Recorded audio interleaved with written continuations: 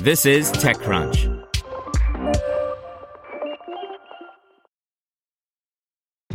This episode is brought to you by ShipStation.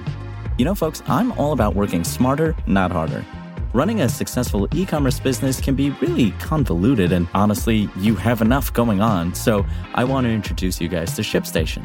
I love using ShipStation because it makes it so much easier to automate all my shipping tasks, and I can manage all my orders in one simple dashboard. Work less and ship more with ShipStation, the innovative tool that helps turn your shipping challenges into opportunities for growth. Go to ShipStation.com and use code TechNews to sign up for your free 60-day trial. That's ShipStation.com, code TechNews. Brought to you by Acquia, the open digital experience platform that enables organizations to build, host, analyze, and communicate at scale through websites and digital applications. As the trusted open-source leader, Acquia uses adaptive intelligence to produce better business outcomes for CX leaders. Learn more at acquia.com, acquia.com. Play the prologue of Linda Joan, a video game about the worst year of its creator's life. By Anthony Ha.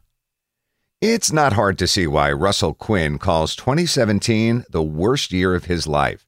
That was the year he moved back to the United Kingdom to take care of his mother, and the year in which both his mother and grandmother died within a month of each other. Quinn recalled returning to Los Angeles afterwards and, quote, trying to unpack all of this trauma that had happened. During that time, he said he was reading a lot about how other creative people dealt with grief and realized there's a rich history of novelists writing about their personal tragedies. So Quinn, a designer and programmer who previously worked as digital media director at McSweeney's and co-created the digital novel The Silent History, decided to make a video game about the experience.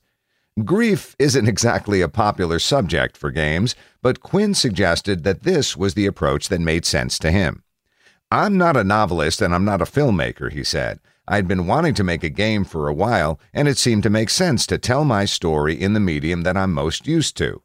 He admitted that the development process could be emotionally taxing. For example, he delayed creating a 3D model of his mother, instead letting a pink cylinder stand in for her character, because he worried that her death would, quote, become far too real once I put her in the game.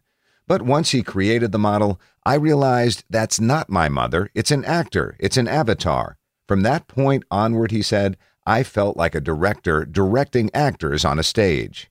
And this week, Quinn released 4 months earlier a free prologue playable on Windows, Mac, and iOS.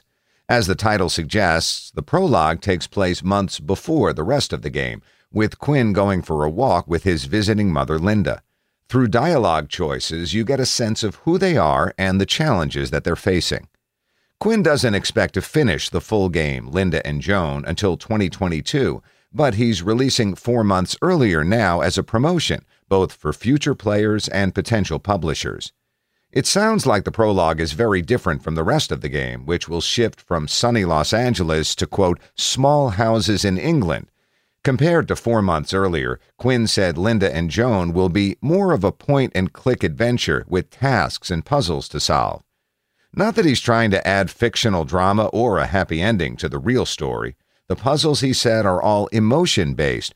You'll play as Russell, Linda, and Joan, his grandmother, trying to balance their different needs.